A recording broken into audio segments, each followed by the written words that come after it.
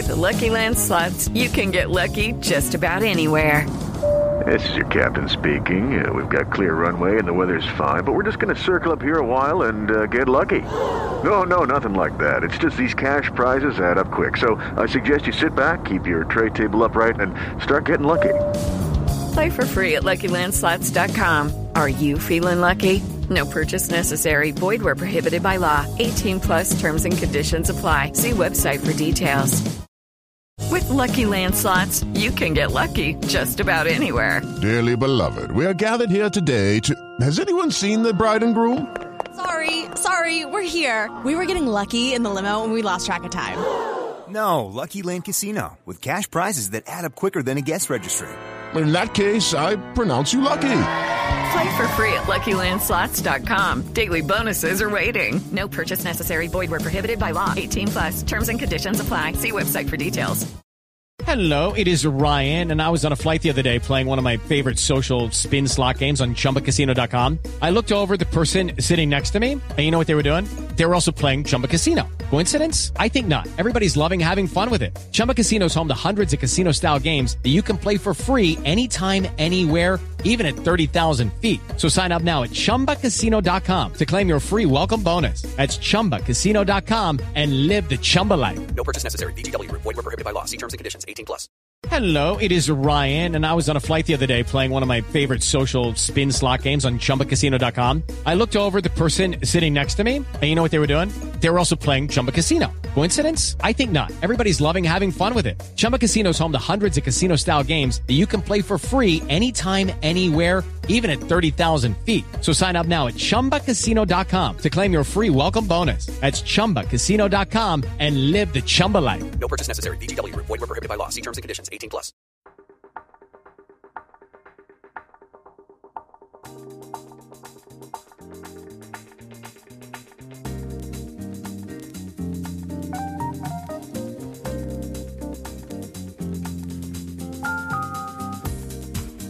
Hello and welcome to a very special edition of the Old Lady Speaks podcast on Black and White and Red All Over. This is your host, Danny, coming to you with only one of the usual crew. Today, we are with noted author and all-around good guy, Chucks.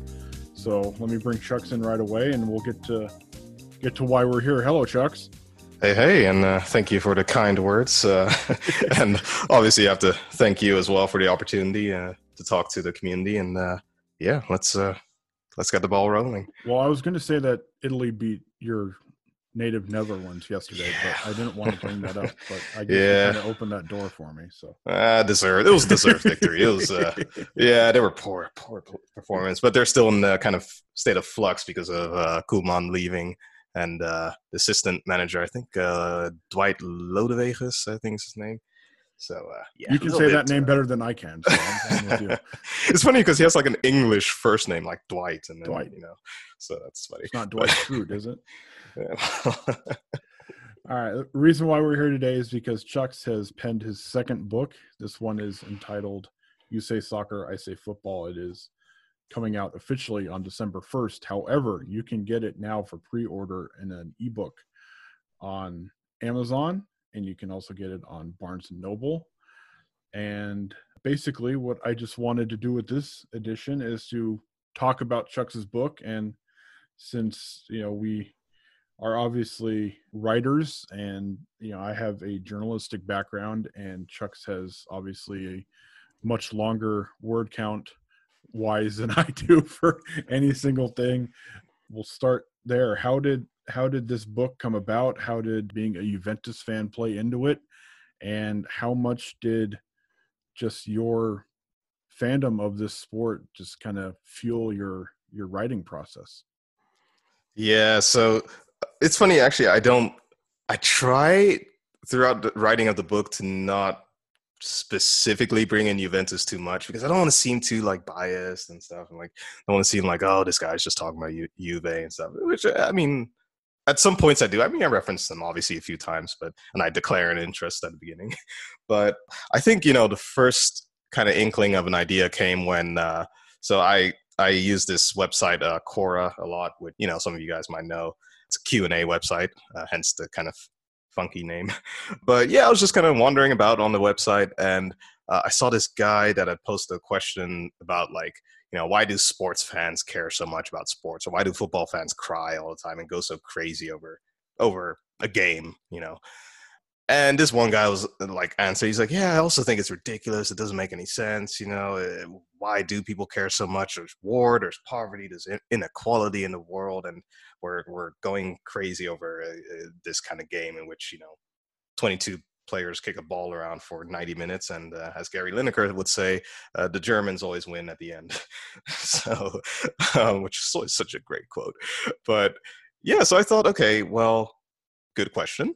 But there is an answer. There is like a legitimate answer. Like, okay, sure, it's a lot of it is a bit overblown, and yes, we get a little too emotional about the game, but there is a serious side to it. There is a side to it that teaches you about leadership skills, about individual players, about honor, about losing correctly, about style of play, about sticking to your principles, regardless of orders from your superiors, and just very serious sides to the game that I think if fans, specifically Juventus fans and just sports fans and football fans in general, if they just knew about that and could use that to explain to people that criticize them, then I think people would take them more seriously. Because I think, one crucial flaw that we all have as sports fans and all have as football fans is that we cannot explain rationally why we love what we love. Like, absolutely. I mean, we're just terribly bad at it, and that's our fault. And so this is kind of my attempt to fix that, to say, okay, let's be kind of better at like explaining this and not just being like, well, it's the best, bro. It's like, how can you not like this? Like, I mean, of course, if I heard that from someone, I'll be like, oh, okay.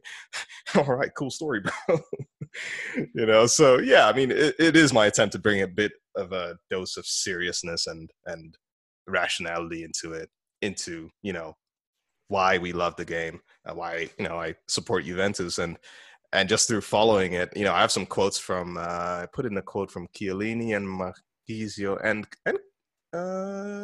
Buffon as well. Yes, and Buffon. Those three I remember I quoted throughout the book. Pretty good guys to quote.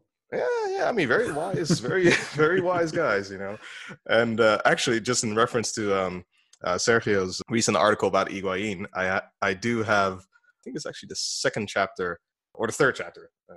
Second chapter, in which I talk pretty extensively about Higuain and just about his whole choker status and what kind of the bigger lesson is behind that, And well, spoiler alert, bigger lesson behind it is that people always remember your failures and not your successes.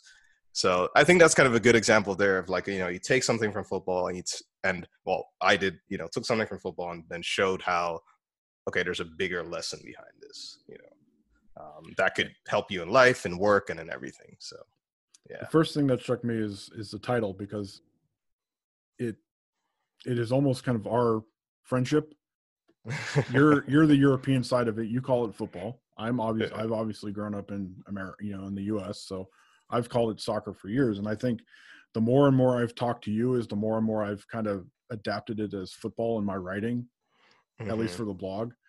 But speaking of that writing, as you know, I'm a writer myself outside of the blog. 1,000 words for me is a lot. It's usually what my post-game thread comes into, and that's something that's kind of just jumbled together into hopefully something somewhat coherent in 30 or 45 minutes. Your book, as we were saying earlier, is close to 70,000 words. So, it was basically a season worth of post-game threads for me. But the thing that popped out to me besides the word count was just how, a lot of sports writers do sports books over the course of their career.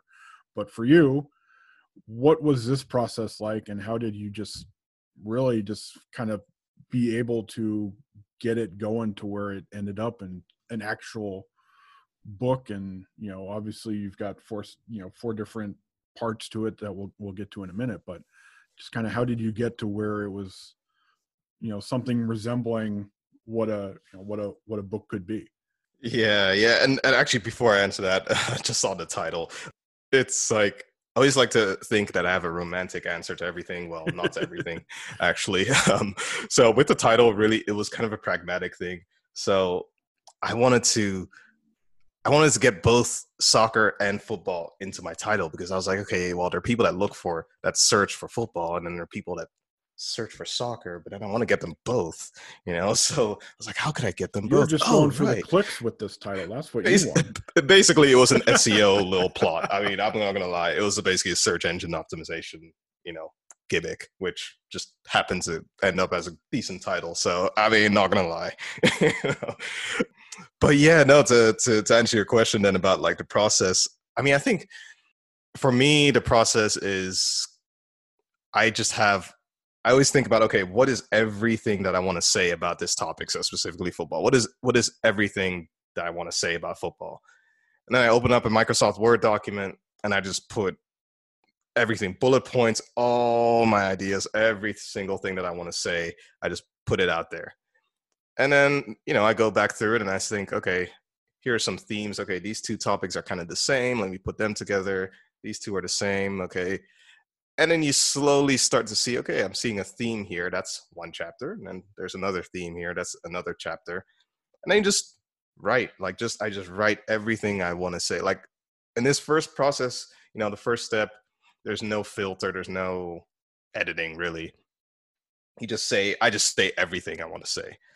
And then, I'll go through it again and then realize like, well, this one topic really only has like 3 paragraphs. So, I mean, there's not really much there. But what I do then, and I learned this from, I forget from who, but another writer, I don't delete that. I just write that as a blog post on my website. Any kind of chapter I think, it's not good enough for a chapter in the book. I just put it up as a blog post on my website. And, that works pretty well, actually. So it just starts from this process of like everything to like slowly filtering it down as a funnel, kind of like everything and then a little less, and then you just filter down to like, okay, here are the really important things. Because I remember another writer, she's a baker. I don't know how I even came across her, but on a business podcast. But anyway, her name I think is Dana Schultz. She basically had like a golden rule of writing. She said, get to the point as quickly as possible because nobody cares. People have no attention spans. Nobody cares. So just get to the point as quickly and as loudly as possible. And I mean, I think there's no better way of saying it than that, really. It's funny. I have almost 70,000 words, and that's my version of getting to the point. So imagine how much I have to cut. I mean, thousands and thousands of words for my first draft. I mean, it was a mess. But hey, that's how it happens. I can confirm that journalism professors told all of us, especially the writers, get to the point. That's what your lead is. So there are 4 parts, as we mentioned, to this book: the individual, the team, society, and football, and then kind of the philosophy of the game. How did you decide on those 4? And I mean, did they kind of just jump out right away, or was that just something you figured out kind of as the process went along? Yeah, this was really quite an organic process, how those 4 parts came about, because it was indeed like throughout that process I just described of like, you write everything and then you slowly kind of you chunk it out into themes and you start to realize, okay, these 4 bullet points are kind of talking about the same thing. Let's put them all to one side. These 4 or 5 are kind of talking about the same thing. Let's put them to one side. And then I just realized like everything that I had left basically was either talking about the issues of a player specifically, or issues of the team, or of like the intersection between society and football. And then actually, I'll say the 4th part, the philosophy of football, was kind of my miscellaneous category, where I was kind of like, I mean, this doesn't really fit anywhere. But I was like, it's kind of like out there, philosophical. So I was like, philosophy of football. And then I thought of my good Dutch friend, Louis van Gaal, who once, I think on some interviews when he was at, as he likes to say it, Manchester United, he would say, my philosophy of football is that we play. And that guy is like, he's the butt of every joke. I mean, that guy is like, he was perfect for the Vine era of video clips. He was brilliant. I mean, my favorite one was probably when he talked about himself in third person, and he was like, yeah, the fans, when they see my team play, you hear them chanting in the crowd. They say, Louis van Gaal's army, Yes. Louis van Gaal's army. I'm like, this guy's lost it. I'm just thinking of all the funny videos that came out of that one clip. So yeah, it's great. It's great. But yeah, no, that's kind of how I came about, really mainly the 3 parts. And then the 4th part was kind of, I knew there was something there. I knew that they're definitely good topics, but I kind of had to I kind of had to put them in a sort of a miscellaneous category. But yeah, I think it still describes it pretty well, the philosophy of football. Obviously, you've mentioned that you talk about Higuain in the book. I believe in previous posts you've written for the site, you've talked about at least name dropping Allegri once or twice. How much did kind of the recent, I don't know if characters are the right word, but the recent personalities and everything at Juventus, how much did they play into kind of at least a jumping off point into certain topics that you wanted to discuss? Because obviously you look at, what's going on not only in Juventus now, but obviously, society and football are kind of intertwined at this point. And, they're very much, individuals that you can spotlight in teams. I mean, not just your favorite team, but just teams in general. So I guess the long way to get it is, how much did Juventus play into just the kind of like the foundation for you in this book? Yeah, a lot. I mean, so I definitely, with some Juventini, I looked for players that were kind of, that weren't just players, but that were kind of, they were gentlemen. They were, just human beings besides players. And no surprise that I, quote Claudio Marchisio, Gianluigi Buffon, and Giorgio Chiellini, I quote as well. And then, of course, I talk extensively about Higuain, because I just think that these players, they kind of capture the spirit of the book, which is, sure, they're players and they play the game and they earn a living and all that, but they have thoughts beyond the game. They have lives beyond the game, and they really, and they speak out about that. They really do talk about just their lives beyond football. And I'm sure everyone will remember that one interview, which I don't talk about this in the book, but that one interview that Buffon had with, I think it was UEFA, or maybe it was Football Italia, about his depression basically, and just about, how he struggled with mental health as a player, as a human being. And I talk about mental health in football pretty extensively as well. There were some studies done, not that many actually. It was really difficult to find studies about mental health with footballers, but there were some studies done indeed about, life after the game. And I actually use a book. I read a book just to do the research for this, called Retired: What Happens to, let me get the exact title of the book. I always forget the subtitles of the book. Oh yeah, Retired: What Happens to Players When the Game is Up, by Alan Gurnan. I think that's how you pronounce it.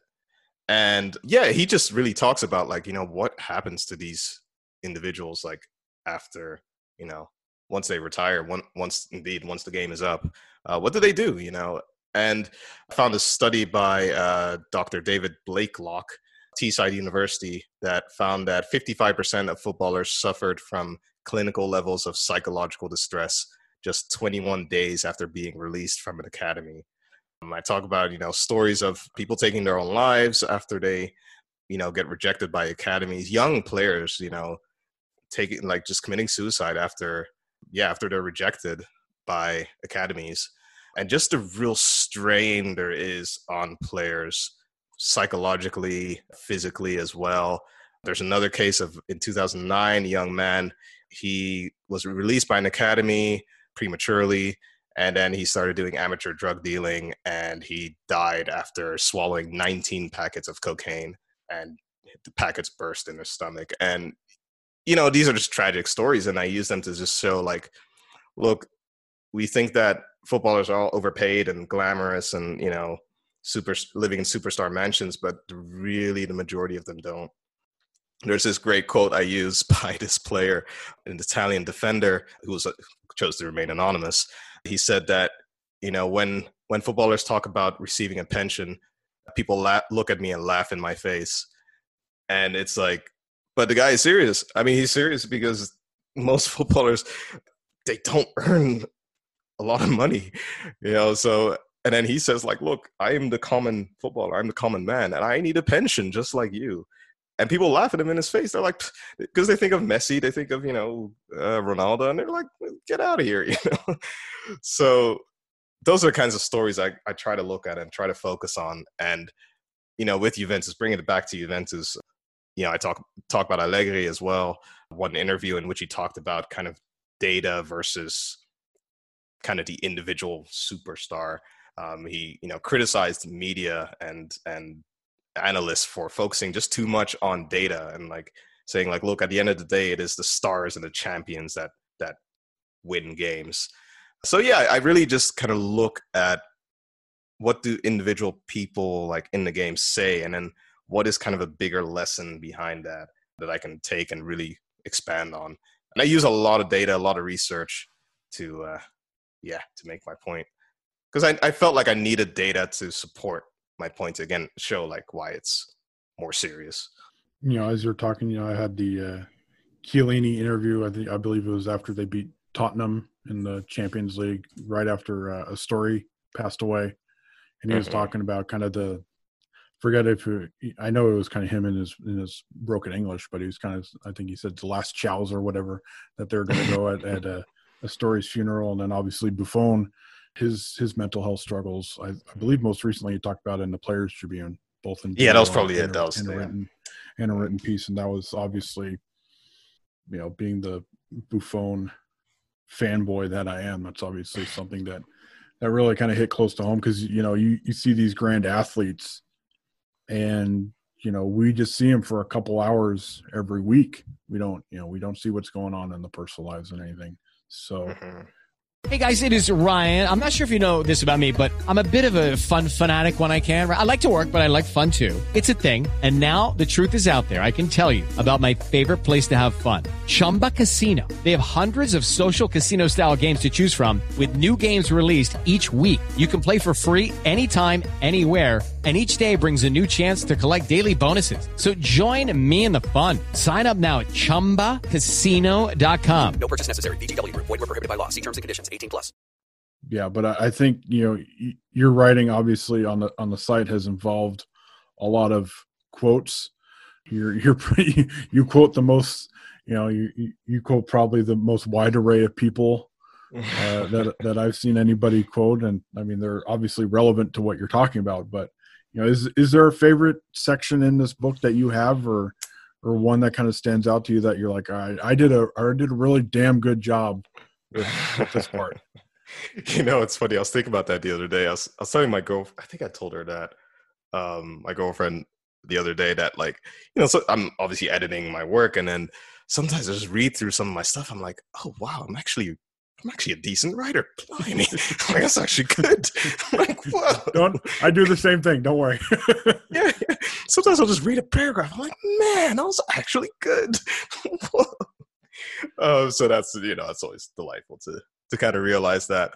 But I think I'll say a favorite chapter / part. Well, okay, I'll say the favorite part, which is part 3, Football and Society, which it's my favorite because I think it's the most important in the bigger picture of things, just in terms of bigger picture of football and of society, obviously, as a whole.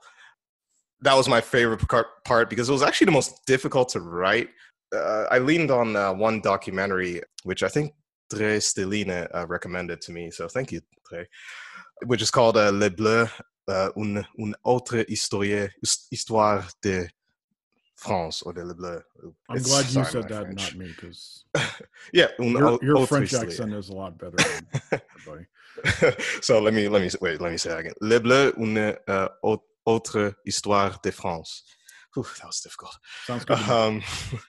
So it was on Netflix. I watched on Netflix. I think Netflix then they always redo their database and stuff. So I think it's not on Netflix anymore. But it's a phenomenal documentary. I mean, it's so, so good. I think that is the best documentary I've seen that shows both football and society, like how the discussions of society play out in football. And Lilian Thuram is obviously in the documentary, and he says, quite simply, he says, "Le sport et le politique." Sport is politics.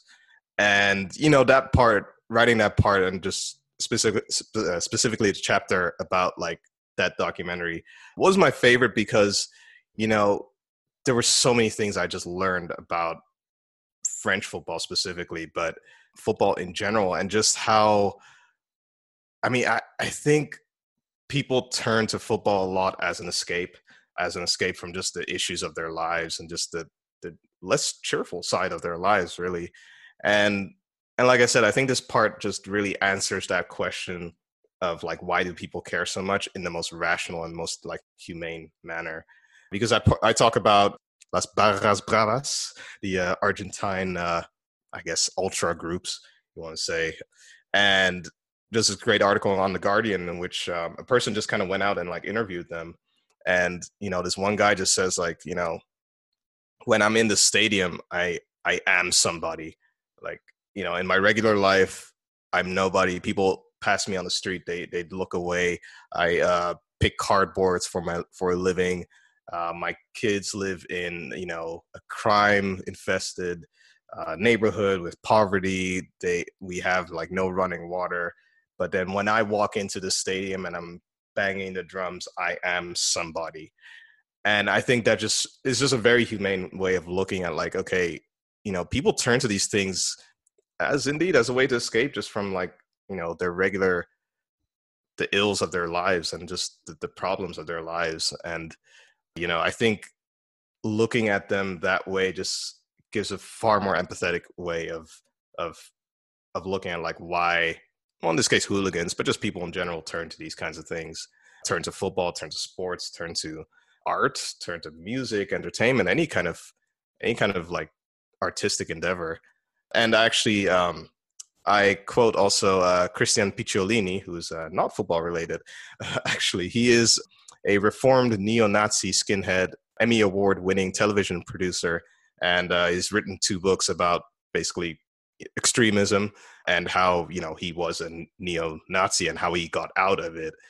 And basically his point is like, people turn to extremism, any form of extremism, as an outlet for the lack of, he says, ICP, identity, community, and purpose. So, a lack of like identity, community, and purpose is why people often just, turn to these kinds of things, turn to football or turn to sports or just turn to, any kind of like group endeavor in which they can forget about all the bad sides of life and just, or drugs even, as well. So, I think that writing that chapter and writing that part really made me see like, wow, behind the hooligans, behind the supposed crazy people, there are human beings behind that. Human beings who, just like you and me, just want simple things in life.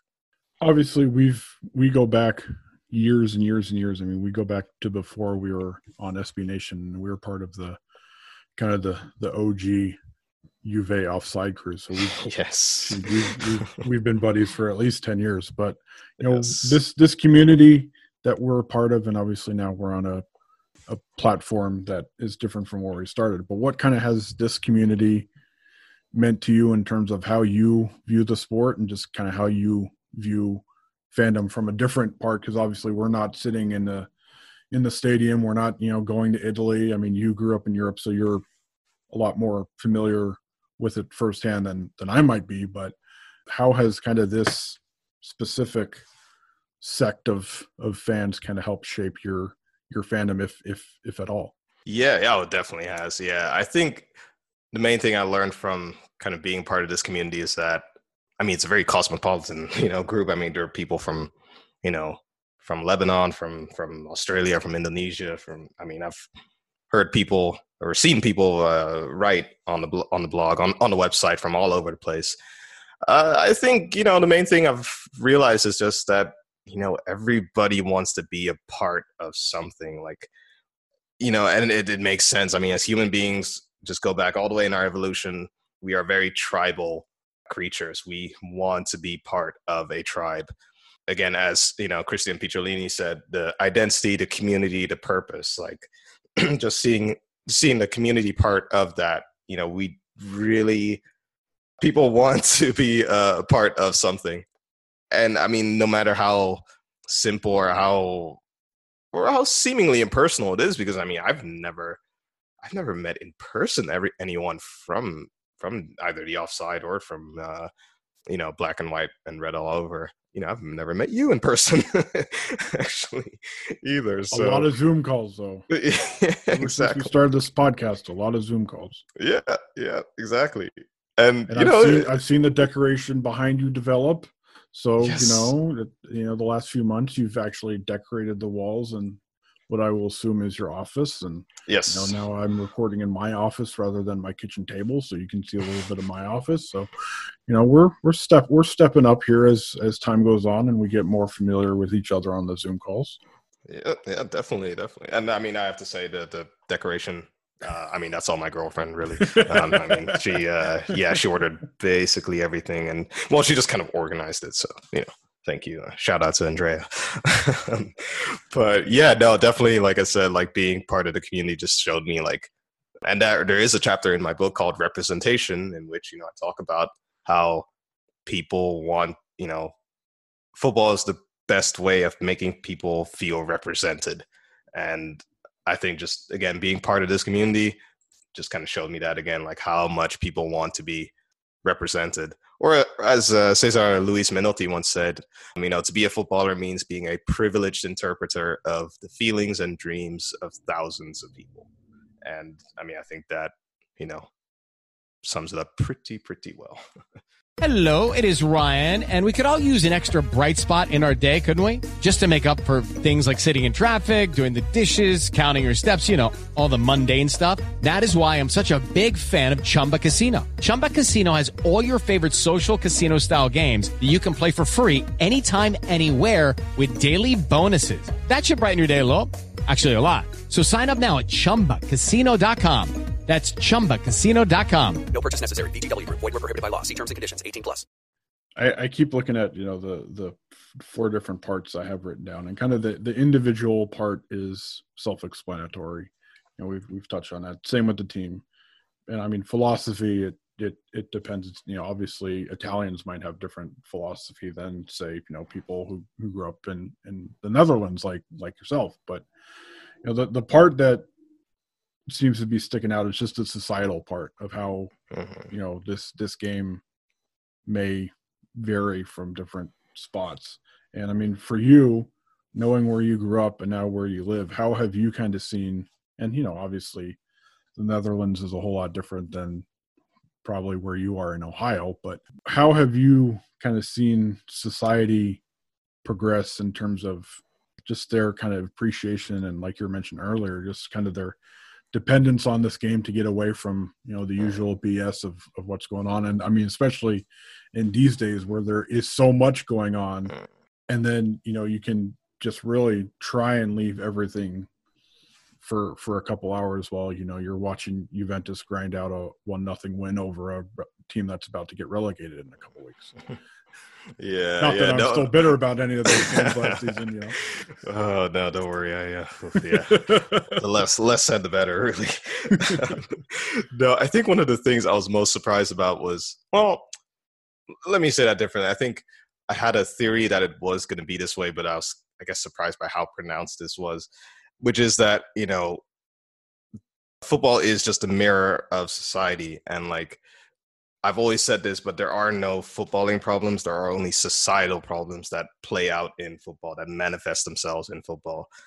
And, just writing that part, I realized really, in some strange way, as much as you want to use football to escape from kind of life, there are so many parts and issues of life that just play out right there again on the pitch.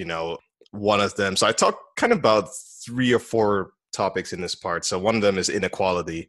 We've seen this in football, hugely so, just the dramatic levels of inequality there are between clubs, between countries, between continents, frankly. the financial gulf in between clubs is it's increasing ever more. And Miguel Delaney of the Independent, he wrote this really great 2-piece report, which I also rely on heavily in one of the chapters, in which he really breaks it down in terms of data, like how much in terms of results and financially, the rich are getting richer and the poor are just falling behind. And that happens in society as well. I mean, we see this as well, once upon a time there was Occupy Wall Street, which, that was brief but fiery. I talk about like how I think it was the 22 richest individuals, I think it was, in the world that own more than have more in wealth than half of the world, put together. And just the staggering levels, I mean, in the US, of course, as well, but just the staggering levels of inequality in the world, just how small groups of people own more in wealth than just, half the world. I mean, that's just madness, and once again, I mean, it's just the same issues that happen in society happen in football as well. We see this inequality there of, the rich getting richer, and we see the exact same in football as well. And then also with politics, I mean, politics playing out in football, that's where that great documentary about the French national team really just taught me so much about how I think it was Jean-Marie Le Pen, who's the father of the Marie Le Pen, who of course was runner-up in the French presidential election against Emmanuel Macron. He said, I find it kind of artificial to recruit players from abroad and then call them the French national team. Basically talking about how, the French national team had so many players from different, backgrounds. You had, you have Matuidi, you have, this was way back. This was back in the 90s, I believe. So you had the likes of Vicente Lizarazu, Yuri Djurkaeff, Zinedine Zidane, of course, Christian Carambeu. I mean, all these, players from like just different backgrounds. Marcel Desailly, of course, Bernard Lama. Yeah, I mean, black players it's not just kind of not like the prototypical French. Yeah, exactly. Or I mean, we see it, less in Italy, but you got the Balotellis of the world, and now obviously, you got Moise Kean and more African or players of African origins now. Exactly. Coming up in Italy, but obviously we look at your book, and it's a ton of work, obviously, as you've mentioned a couple times already. It's a lot of research, but when it's all said and done, and obviously you're still putting the finishing touches on it, how much fun was this process for you, to knowing that it was book 2 and it was obviously a very different topic than book 1? I guess how much fun will it be once you're finished, but knowing that you're close to that finish line, what's kind of, have you been able to reflect on it at all and be like, okay, this is something that I can really be proud of, even though we've still got a little bit of a way to go before it's ready to be printed and all that? Yeah, I think mentally I'm not quite there yet. I'm still kind of like in the, get it finished, I mean, it is finished. It just, final edit and just the cover photo being done and just all those kind of logistical things. I don't think I'm quite there yet mentally, but, 2 things to that. I think one is that when it's done, I really will realize that, and I had this with my first book as well, that it was a really fulfilling, I think that's probably the best word, just a very fulfilling feeling, I guess, of just like, wow, I have created a body of work, which is, put out in the world, all across the world, to people in widest reaches of the world that are reading that something that I produced, that actually thought that this was worth paying, a fee for, and actually, respecting me so much to actually read it. Then, I mean, that's a very humbling thing to do. And, at the end of the day, I think it's also, one of the things that inspired me just to write books in general was, I don't want to okay, I'm only 27, but I don't want to, come to the end of my life and think like, oh man, I should have had the courage to do something. I should have had the courage to not care about what people think and actually write something. Because I was at that stage for a long time and just think like, oh no, people don't want to hear this. Like, no, don't like, don't be so like arrogant to think that people would want to read this, But eventually I just thought like, no, I don't want to have these types of regrets when I'm older. So then I just, wrote it and just kind of suspended my own, issues and just said, yeah, like this is just a deeper sense of like personal fulfillment, I think. Speaking of personal fulfillment, and we'll wrap it on this one. You've added the videos to your arsenal of talents. Yes. Are you enjoying your videos talking about your book, knowing that now you get to rock a Juventus jersey and talk in front of the camera outside of just talking in front of the camera while we record the podcast each week? Videos are really difficult, man. Like really, really, really difficult. I mean, I had no idea. I'm very much a writer and very much not a video person. It's just extraordinary. When I'm writing, I can do it in like my, basement. I can do it in my bed. I can do it pajamas on, I don't know, drinking a beer or whatever.